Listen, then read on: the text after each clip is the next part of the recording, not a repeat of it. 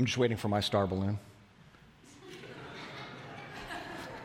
If you guys weren't here last week, there was a star balloon that came down on Tyler as he was talking. It made him feel special. I thought that was nice. I thought maybe it was the Lord telling him to wrap it up, but now I better look for heavy things above me just to make sure. Good morning, guys. Excited to be here. My name is Justin Faniff, one of the teaching pastors here, if I haven't had a chance to meet you. And I'm excited to be able to kind of wrap up this series that we've been doing, Strangers Welcomed. And we've really been looking at this kind of idea, and what we've been doing over the last 3-4 years or so, give or take a little bit, is this idea of taking one of our culture statements that we have here at River Run as a faith family and kind of using it as a theme for our year, that we're kind of focusing a lot of stuff through that. And so one of the ones that we have that we're kind of looking at a lot this year is this idea of God takes strangers and makes them family, and what it means to kind of be a stranger or estranged. And so we really kind of focused a lot on that in the first series, and in this series we've been really looking at how those that we might see as a stranger or we might see a certain way, God very clearly saw them in a different way, and we need to be moving more towards that. And so we've been looking at some different folks there. And so we're going to continue that and kind of wrap that up here today. But before we do that, let me pray, and then we'll dive in here. So Heavenly Father, we're just so grateful for you and your love for us. We're so grateful that you are El Roy. You are the God who sees us. Every part of us, down to the most inner parts, you see us, and we're so grateful for that, as hard as it can be sometimes. And with that, I pray that your Spirit just guide our hearts and our minds this morning as we take in what you have for us, that I would just move out of the way, that you would speak through me to what you desire for us to hear this morning. So we love you, and we thank you for this. In Jesus' name, amen. All right, guys, so a couple things that I want to kind of try us to think through as we're processing today. And just to start out so you kind of know where we're headed, is these two ideas right here, okay? So if we talk about El Roy, God sees me, the God who sees me, right? Then we want to think about it as we kind of put a bow on this series, although, we'll kind of continue looking at this kind of stuff in different ways. What does God seeing me mean for me inwardly, right? And then what does God seeing others as God sees them mean for me outwardly? Okay, so there's like two things that we can always be thinking of. What does God seeing me mean for me inwardly? And then what does God seeing others, or what does seeing others as God sees them mean for me outwardly? Because when we want to move out and go out faithfully in the way that God has asked us to, we really have to make sure that we're where we're supposed to be in here first. Right? It's kind of that good things in, good things out, junk in, junk out kind of thing, right? We want to really make sure that where we are inwardly is where he desires for us to be as we move outwardly. And so we looked at this through the lens of a foreign slave that was oppressed in Hagar in the first week, right? And how no matter how many other, no matter the world did not see her, God did, and what that meant for her life and the things that he did through that. We saw the Samaritan woman, very despised, an outcast even amongst her own people. But Jesus saw her and saw her heart, right? And what could be accomplished through her getting to know him. And then we see the things that were accomplished. And we see a man who most people would honestly use the term scum. It's an ugly word, but that's really the way that a lot of people thought of Zacchaeus, who was this tax collector and just the absolute worst of the worst to most people. But Jesus saw him and treated him very different than the way the world, and if we're honest, we would treat him. And so the thing that we have to remember as we are thinking inwardly first is that God may be a stranger to us, but no one is a stranger to God. God may be a stranger to us. We're still working on that, right? Things have been broken, and we're trying to, when we believe in what he's done for us through Jesus on the cross, we're working to reestablish that shalom, that original design and intent that God had in Eden at the very beginning.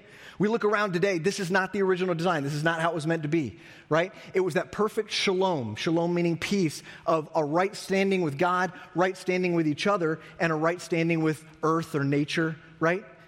And so we're talking a lot about with each other, but we can't get right here unless we're right here. And so we have to remember that God doesn't see strangers. So we want to work towards not seeing strangers as well. God put on my heart something this week as I was kind of processing this. And it just really kind of wrecked me a little bit because I was like, wow, I'm not here where I need to be, right? And it was this: the first stranger I have to get to know is me. The first stranger I have to get to know is me. Yes, I want to know the Lord. That is first and foremost. But after that, I got to get to know myself. Know what I'm saying? How many of us really know ourselves as well as we think we do? I would wager to say not as well as you think. We have to know, how do I respond to things? What is my personality like, right? We need to be able to understand that, yes, God can lead us and guide us, and the Holy Spirit should be guiding us, and we should be leaning into that 100%. Don't hear me not say that, right? The Spirit is our guide, and that is what we want to be doing. Along with that, He also created you unique and beautiful and amazing.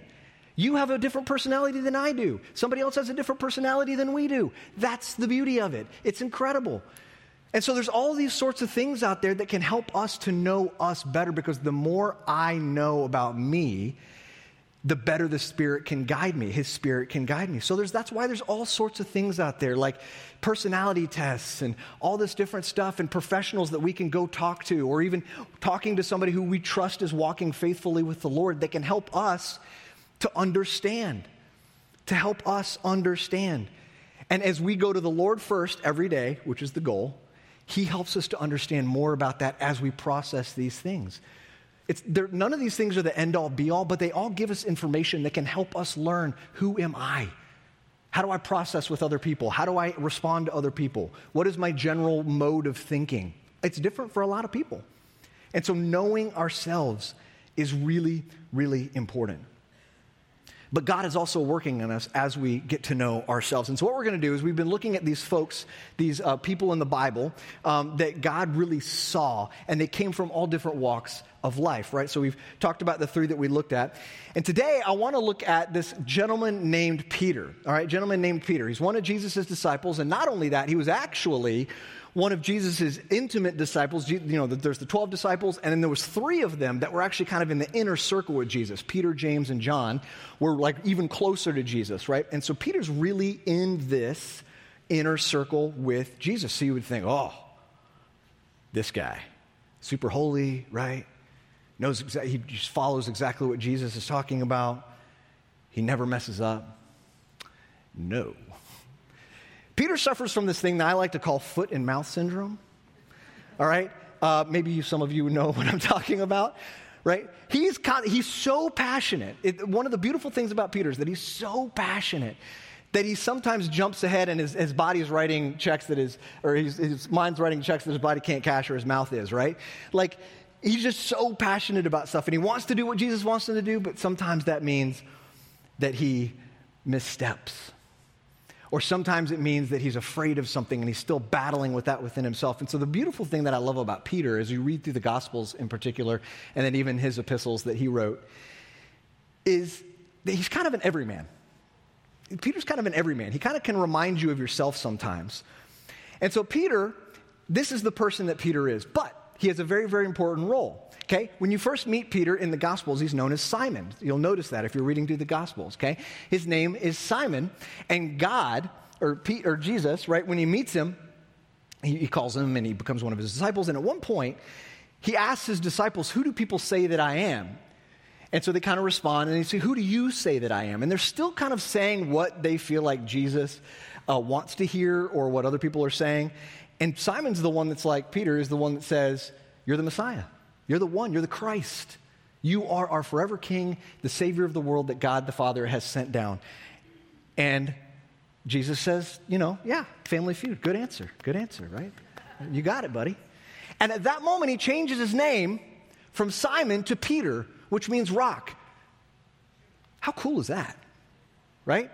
How'd you like that part? Like somebody comes to you and says, my name is Simon. Nope, it is not. Your name is Phil now. Like that'd be a wild power to have. But Peter means rock. And he says, on this rock, I will build my church. On this rock, I will build my church, is what Jesus says to Peter. He's the OG rock before the one that we know. And you know what he's cooking? It's kosher.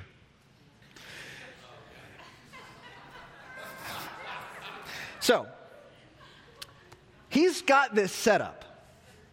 Not only is he one of Jesus' disciples, not only is he the rock on which God is going to build his church, that Jesus is going to build his church, all right? But he is going to be this person that is going to launch this movement, this insane movement, this crazy movement, this wildfire that's going to take off for Christ followers. There's a slight problem. He's not perfect. Right? And so the thing that I think is great about Peter is that we can see ourselves in him. So he's been established with all this. Jesus is arrested, and he's going on trial, and he's going to be going to the cross. And when that happens, Peter is the one. So we think about Judas as like betraying Jesus, and he's the one that hands over Jesus to the officials and the soldiers and all of that kind of stuff. But in a lot of ways, Peter also betrays Jesus. Pretty much exactly betrays Jesus because he denies him 3 times. The pain of that, the betrayal of that is intense. Think about that. He's been walking with Jesus, learning from him. He's the one who said, you are the Christ, you are the Messiah. He says, you're the rock on which I'm going to build my church. And then he says, I don't even know the guy. 3 different times. 3 different times. So you can imagine after that happens how Peter feels. He probably feels like Hagar, Zacchaeus, the Samaritan woman. He feels the worst. He feels awful. And maybe some of you have been like that. Maybe some of you have been in this position where you just feel, this can't get any worse. What do I do? But the beautiful thing is, not only if you're feeling outcast or if you're feeling off to the side or you're struggling with something, not only does God see you there, God sees you even when you're mess ups. You're trying to walk faithfully. There's some of us in this room, like, you're trying to walk faithfully, but we mess up. We're not perfect, right? I for sure have been there. And we'll be there again, right? And the beautiful thing is that God sees you even in those moments. So even as like the tendencies to kind of want to run away, we should be running towards him as he continues to move our hearts more towards him, as we talk about like kind of the inward stuff. So if we look at this passage here in John, and it'll be up on the screen, we're going to jump around to a couple different places. So if you want to follow in your scriptures, you can, but it'll be on the screen as well here. So Jesus has risen at this point, and it tells us in Scripture that for about 40 days or so, he hung out with the disciples after he'd risen again, kind of landing the plane on some teaching and some final things, whatever, before he eventually ascends into heaven to be back with God the Father. And during that time, he's doing some important work. One of the things is this right here. So there's a kind of a mirror image to when they first meet Jesus, and they can't catch fish, and Jesus tells them what to do, and they catch a whole bunch of fish. And now, here what we see is the disciples, after Jesus has been arrested, they think he's, still gone, right? They think he's gone for good. They go back to fishing. And it's like, I don't know what else to do, right? We're kind of lost. This is what I did before. I'm just going to go back to that. So they're fishing again. Jesus shows up on the shore, tells them, throw the net on the other side. They catch a whole bunch of fish, and they're like, oh, it's Jesus. This is incredible. This is amazing, right? And so there's one point I kind of want to look at here. That after breakfast, Jesus asks Simon Peter, Simon, son of John, do you love me more than these? Is it interesting that he's calling him Simon again? Yes, Lord, Peter replied. You know I love you. Then feed my lambs, Jesus told him. Jesus repeated the question. Simon, son of John, do you love me? Yes, Lord, Peter said. You know that I love you. Then take care of my sheep, Jesus said. He's not actually talking about sheep, okay, which we'll get to in a second. He goes on in verse 17. A third time he asked him, Simon, son of John, do you love me? And Peter was hurt that Jesus asked the question a third time. I think a lot of us would be like, did you hear? Is this thing on? Like, yeah, I just said, right? I said it twice, Lord. What do you? He said, Lord, you know everything. You know everything, and you know that I love you. Then feed my sheep, Jesus says. Peter denied Jesus 3 times. How many times did Jesus ask him this question? 3 times. There's redemption. There's restoration for Peter. He's still the rock. He's still going to be the rock. Jesus still has this plan for him. That plan is not gone. But there's some inner work that needed to be done in Peter, and Jesus is doing it. And he says, listen, you're going to be going out and you're going to be feeding my sheep. You're going to be taking care of my lambs. Jesus refers to himself as the good shepherd. It's all of us. That's all of us. It's people. It's God's people. And if you're going to be doing that, Peter, we got to make sure that you're good in here, that you're right, that you're following me first and foremost, and then you also understand who you are in me. Who you are in me. How I've created you specifically, and then how together we can do this, my Spirit in you. So, as we go on and we think about this idea of, okay, Peter's been kind of restored, he gets a very special kind of message. Right? He gets a very special kind of message, and it's one that is tough for him. Okay? So he's been restored. He's walking with the Lord. In Acts 2, we see where the Holy Spirit comes on God's followers, Jesus' followers, right? And they are just completely immersed in him. And Peter stands up and preaches. It is an amazing speech, right? And an amazing preaching. And a ton of people come to Jesus. And you see Peter stepping into this role, and you're like, wow, there he is. There's the rock that the church is going to be built on, right? You're kind of starting to see this. But then God does something very interesting with Peter, and I think this is where we can relate to how we've been talking about this idea of strangers welcome. We start with ourselves, and so he starts with Peter. So we're in Acts chapter 10, okay? So a little bit later, and up until this point, it's important to note that most of the preaching that had been going on was to the Jews, okay? Was to the Jews, to God's people, to the Israelites, right? That's who most of the preaching had been going on to. Until this moment where you see a shift begin to happen. But it's very, very difficult for Peter because Peter is Jewish and he's very proud of it. He's very proud of it, which is not a bad thing, but it can cause issues. And it's the same for us, right? We can be proud of something, but where does it get in the way of what God is asking us to do? So Peter's up on the top of this house, and he kind of falls into this kind of sleep-type trance kind of thing. And it says this, starting in verse 11 here in Acts chapter 10. It says, he saw the sky open, this is Peter, and something like a large sheet was let down by its four corners. In the sheet were all sorts of animals, reptiles, and birds. Then a voice said to him, get up, Peter, kill and eat them. Sounds like a dream, right? And you guys have like weird dreams like that. You're like, what just happened? I don't even know what that is, right? But the Lord is telling him something very specific here. So it goes on in verse 14, and it says, no, Lord, Peter declared, like within this vision that he's having, right? I have never eaten anything that our Jewish laws have declared impure and unclean. He's Jewish and he's very proud of it, right? I've been following the law. I've been working hard to do this, Lord, like you asked me to do. So I'm not going to I can't do that. What are you asking me? But the voice spoke again. Do not call something unclean if God has made it clean. Do not call something unclean if God has made it clean. The same vision was repeated, what? 3 times. Then the sheet was suddenly pulled up to heaven. See, God knows Peter so well, he knows that's his number, right? 3 times. So he's very proud of this. He's doing what he's supposed to. Like we've talked about with the Apostle Paul before. He's doing what he's supposed to. I'm following all the law and everything. I'm not eating anything impure and unclean. And God says, if I've made it clean, you can't say that that's impure or unclean. He's showing him something. He's showing him something. It goes on. A little bit later, we skip ahead to verse 28 here. And what happens is, somebody shows up right at that moment, and they're like, hey, I've got this guy that needs you to come to him because he saw a vision, and you got to come speak to him.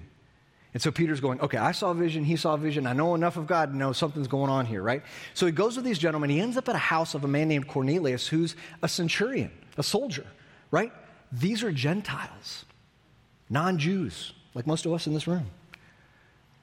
Not Jewish. So now Peter finds himself at this moment of like, ooh, what do I do here? I've been just kind of mostly preaching to the Jews. He's been holding on to that, right? This is what you asked me to do, Lord. But now, after the vision, and he sees them here, this is what Peter begins to understand.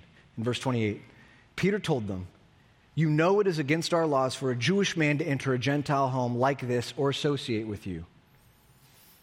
Dramatic pause. But God has shown me that I should no longer think of anyone as impure or unclean. He's starting to see. God's been working on him here.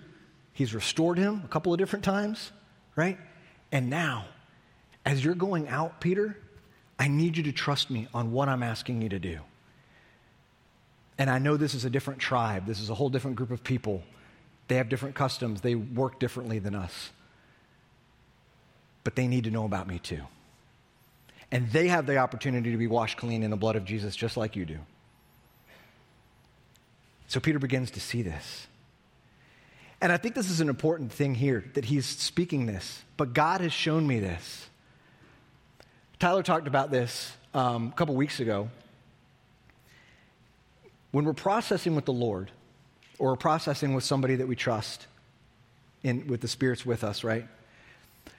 God isn't as interested in the information. Why? He knows it. He already knows it. He knows your innermost being, right? He already knows. He doesn't need the information. He just wants your heart. He just wants your heart. It's what he's been working on the whole time with Peter. Right? I just want your heart. Just trust me. I want your heart. I know the places that you struggle. I know that. We could talk about them. You confess. You repent. Trust me. And he knows that Peter does because he keeps using him. He keeps him as a part of his plan. So God doesn't need the information. He just wants your heart. But sometimes we're holding on to something. And we might not even realize we're holding on to something. And he wants to do something in us or for us. And we have to learn to know when to let go and let God. Right? Amen. All right, so here's what I want everybody to do with me, okay? So if you take your hands and just ball them up tight. Ball them up tight. Okay? Now, if you hold this for a little while, what's going to happen to your arms and your forearms? You're going to get tired, right? You're going to get tired. You're holding on to this thing so much. And a couple things happen with this. Number one, you get tired. Number two, it's an illusion. The control you think you have, you don't have that control. You don't have it. God's asking you to do something, and his vision is beyond what you can imagine. So as you're doing this, it's in vain. You're holding on to something that you can't possibly hold on to. And number three, if I'm doing this and somebody has something for me, how am I supposed to take it? How am I supposed to take it? When I do this, you could do it with me. Don't your arms feel better? You feel a little free? Guess what? You can also receive what is for you. God, I can't lose this job. You can. Just trust what I have for you. I can't change jobs at this age. That's me. Yeah, you can. Just trust me. I can't lose this relationship. I'm not saying you're going to lose it, but it's going to change. There's all sorts of things that we're holding on to. And God is wanting to move in us and through us. But we have to have the open hands. We cannot be faithful if we're in control. You can't be faithful and in control at the same time. That's the whole thing with Adam and Eve, right? They wanted to take control. So they were no longer faithful. And Peter sees this. And so he goes on, jumps ahead a little bit here in Acts 10 again. And he says, Peter replies, he's talking to Cornelius and his whole house. I see very clearly that God shows no favoritism. In every nation he accepts those who fear him and do what is right. This is the message of the good news for the people of Israel, that there is peace with God through Jesus Christ, who is Lord of all. There's no favoritism. Like we talked about a few weeks ago, where we're the same matters way more than where we're different. And it doesn't mean that the differences aren't going to be difficult to work through. And it doesn't mean that there's not beauty in some of the differences that we have. And it doesn't mean that when you do this, it's not going to be really hard, because it will be. but we talk to the Lord about it. We give him the information. We give him our heart. We let go. But it's scary, right? Because it's scary for him to even know about us, even though he already does. And it's scary to talk to somebody else. But God has put people in our lives. He is a very real reality, his Spirit, and we talk to him. But God has also put people in our lives that we can trust and we can talk to. Because when we say it out loud, it can have a lot of power as we process through it. I've talked to a lot of people at work for what I do, and they'll come in kind of a one-on-one capacity, and we'll sit and they'll talk. And at the end, they either say, wow, I feel so much better, or they kind of answer their own question, right? They're like, thank you so much. I'm like, I didn't do anything. I just listened. I just sat here. But sometimes it was them they just needed to say it. It's different than when it's in your head. They just needed to say it out loud. Say it out loud in prayer to the Lord. Find someone you trust or a couple people. Because the power that has when you are known and loved can radically change you. Tim Keller puts it this way. The pastor, fantastic. He says, to be loved but not known is comforting but superficial. To be known and not loved is our greatest fear. But to be fully known and truly loved is, well, a lot like being loved by God. It is what we need more than anything. It liberates us from pretense, humbles us out of our self-righteousness, and fortifies us for any difficulty life can throw at us. He knows everything about you, and he still loves you more than you can imagine. And as good as that feels for us that are still beginning to embrace that or working on embracing that, it's going to feel good for other people too. It's going to feel good for other people too. They need that also. The stranger needs that also. At work, we also have a saying that says, be a river, not a reservoir. So as we learn these things, the inward part, right? And we move to go outward. We want to be a river. We want to not be a reservoir, right? We want to keep the information going. We want to share this. We have Jesus. We have the Holy Spirit. We want to share that. We want to share it with other people, right? We don't want to hold it up in this reservoir that doesn't go anywhere. We want to share it. And so we want to go out as we get to a place where we feel like we can go out because inwardly God is working on us and we go, okay, I can now go in the way that he desires for me to, not the way I want to, because that's going to be very different, to go and talk to other people. Do you know why?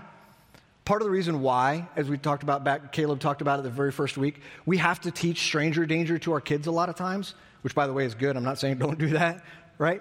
Part of the reason we've got to do this, and for those of you that had kids, you know exactly what I'm talking about, they don't know a stranger, right? Hey, what are you about? What do you got going on, right? They want to know. And probably more importantly, they want to tell you what they know, right? So whatever passion they have, you're about to know about it, right? But they want to see if you love it in the same way that they do.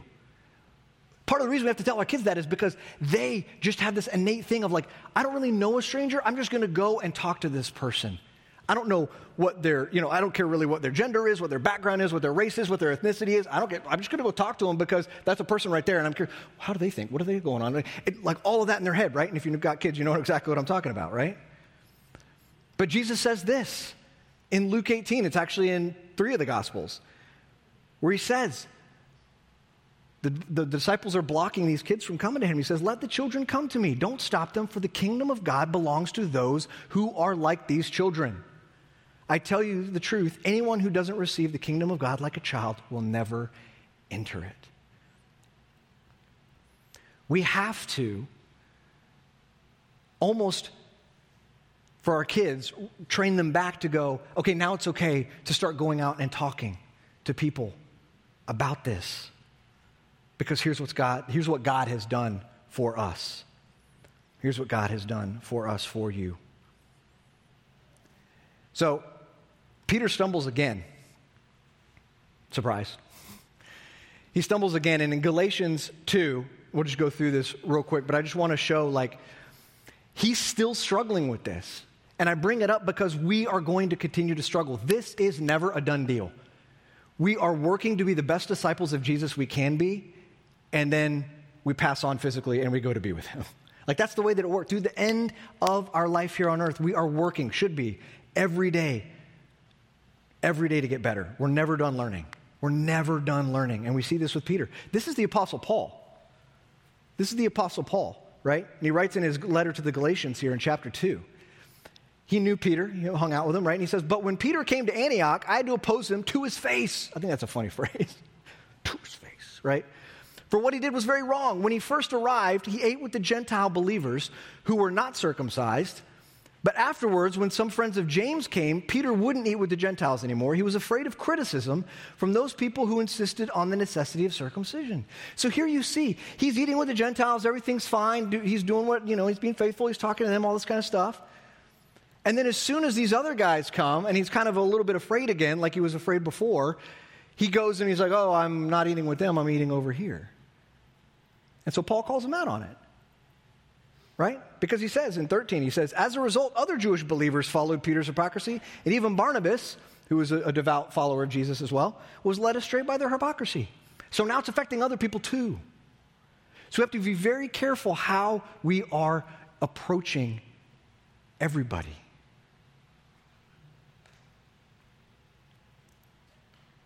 And you notice that that Peter was with the Gentiles. In other words, he probably liked them. He got to know them and was like, oh, you're pretty good folk, right? But then there was something in him. And how many of us have been guilty of this? I certainly have. I'm okay with it in private, but if somebody would see me, how would I act? Depending on what I was with. You guys ever do that when you were kids, when you were teenagers, right? You kind of were like a part of two different groups, but those two different groups didn't really like each other.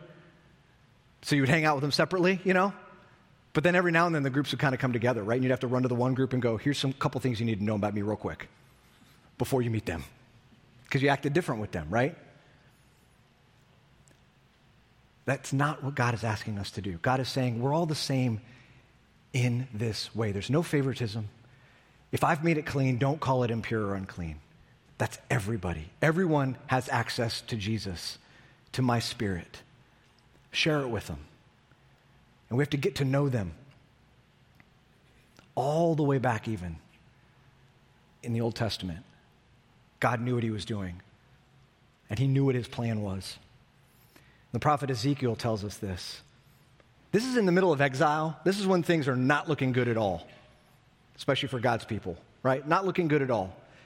But he's kind of speaking forward, Ezekiel is, in chapter 36 here.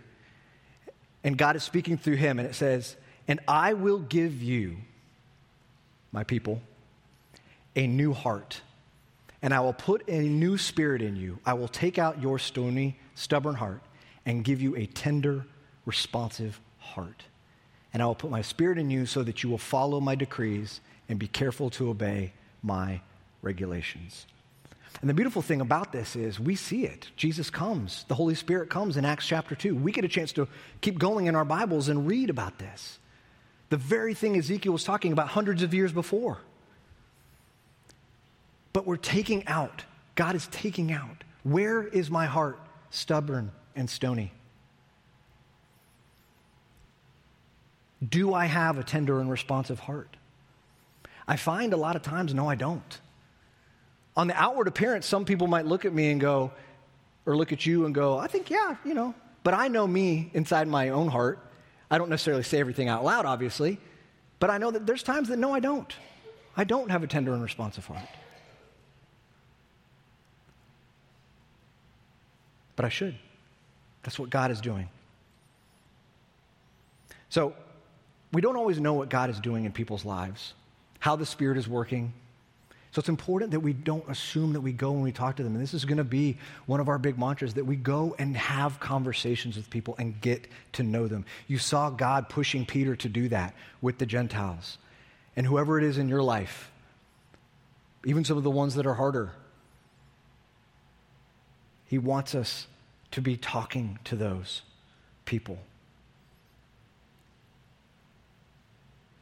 I think a great prayer for us as we wrap up and we think about ourselves and then what does this look like outwardly, is from Psalm 139. And the beautiful thing about Psalm 139, if you read the whole thing, is it talks about, the whole psalm talks about, it's King David, and he's talking about how well God knows us. Way more than we could even imagine. Way more than we could even imagine. And he wants us to move in the way that he wants us to move, even knowing that he knows us that well, because he still loves us. And he knows where we're struggling, and he can help us with that. And he can have people in our lives that can help us with that. So Psalm 139, it says, "Search me, O God," in verse 23 and 24, "know my heart. Test me and know my anxious thoughts. Point out anything in me that offends you, and lead me along the path of everlasting life." Point it out where even I don't see it, but you do. Even I don't realize it, but you do. Know my heart, Lord, because I truly desire to go and talk to people in the way that you want me to. Let him guide us. Let him change our hearts to begin to not see strangers, but people that are loved by God. And in the same way that he is Elroy to me, he is Elroy to them too. So one of our other things that we say, one of our other culture statements that we have here at River Run is, the closer we move to God, the closer we move to people. The closer we move to God, the closer we move to people. And kind of our way that we've been talking about it this year so far, we could think about it like this. The less strange that God becomes, the less strange people become. The less strange that God becomes, the less strange people become. So we have to do the work inwardly. God, know my heart, search me. Give me a tender and responsive heart. Take out my stony and stubborn one, so that I can go out and I can talk to anybody and everybody about a God who sees them in their inmost being. And don't let that scare you, because he still loves you more than anything you can imagine. Let me tell you something. It's done this for me, and it can do that for you too. So we're going to move into our time of response here. And that's the prayer. I encourage you just to pray something like Ezekiel or something like Psalm 139 here. Lord, where am I struggling in this? Show me. Show me where I'm struggling in this. Because I really do. I want to do what you're asking me to do, to become less strange and to get engaged with those that are outside of my regular vision. I want to do that, Lord. But I'm struggling, like Peter. And maybe you do that there in your seat as we get into our song here. Or if you'd like, we're going to have some prayer partners up where the crosses are here up front. I'll be down front as well. And we'd love to pray with you about it. Because none of this is easy, guys.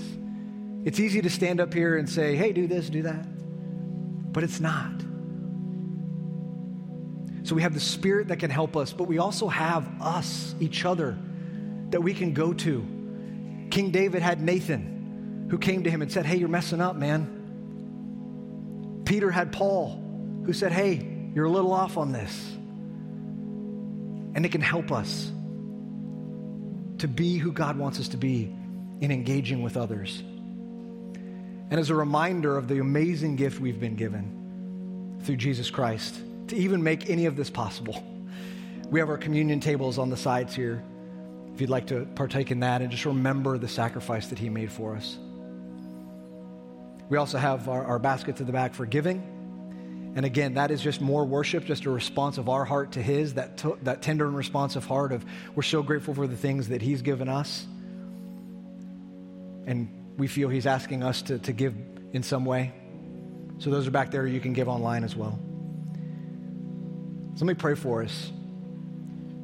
And then we can respond. And I just pray, my prayer is that His Spirit would permeate your hearts to be tender and responsive, and that He would give you the strength and the wisdom to see how we can share this amazing, amazing news with those around us. Lord, we are so thankful that You are El Roy, the God who sees. We're thankful that You see us so deeply, even amongst knowing every part of us. We pray that You give us the strength and the wisdom here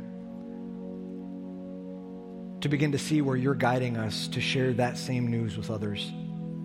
But Lord, we know it's hard. You know that it's hard for us. And so we pray that You just continue to guide us, that we continue to lean into You, to show us where we can lean into You through Scripture and prayer and others. And You begin to give us avenues to help people become less strange, and for us to become less strange to them. We love You, and we thank You for all this. In Jesus' name, amen.